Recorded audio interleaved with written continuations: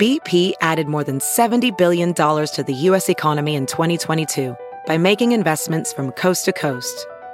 Investments like building charging hubs for fleets of electric buses in California and starting up new infrastructure in the Gulf of Mexico. It's and, not or.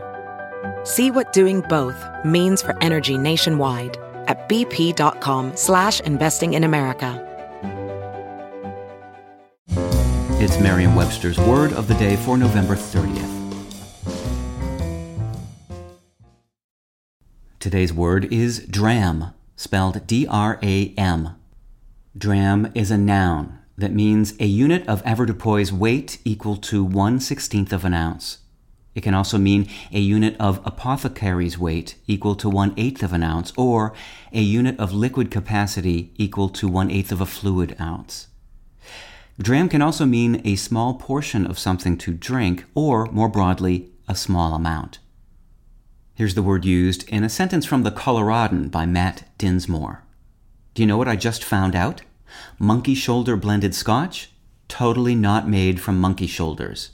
As far as I'm informed, there are no monkey parts whatsoever in this delicious dram.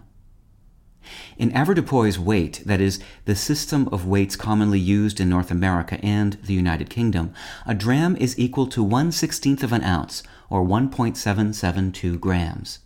The word dram was borrowed from the Anglo-French and Late Latin word dragme, which was originally used for a silver coin used by the ancient Greeks, now known in English as the drachma, D-R-A-C-H-M-A, as well as for the coin's approximate weight.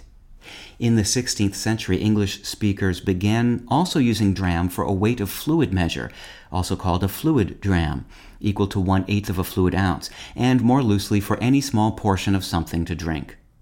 Dram is also used figuratively for any small amount, in much the same way as grain or ounce. With your word of the day, I'm Peter Sokolowski. Visit Merriam-Webster.com today for definitions, wordplay, and trending word lookups.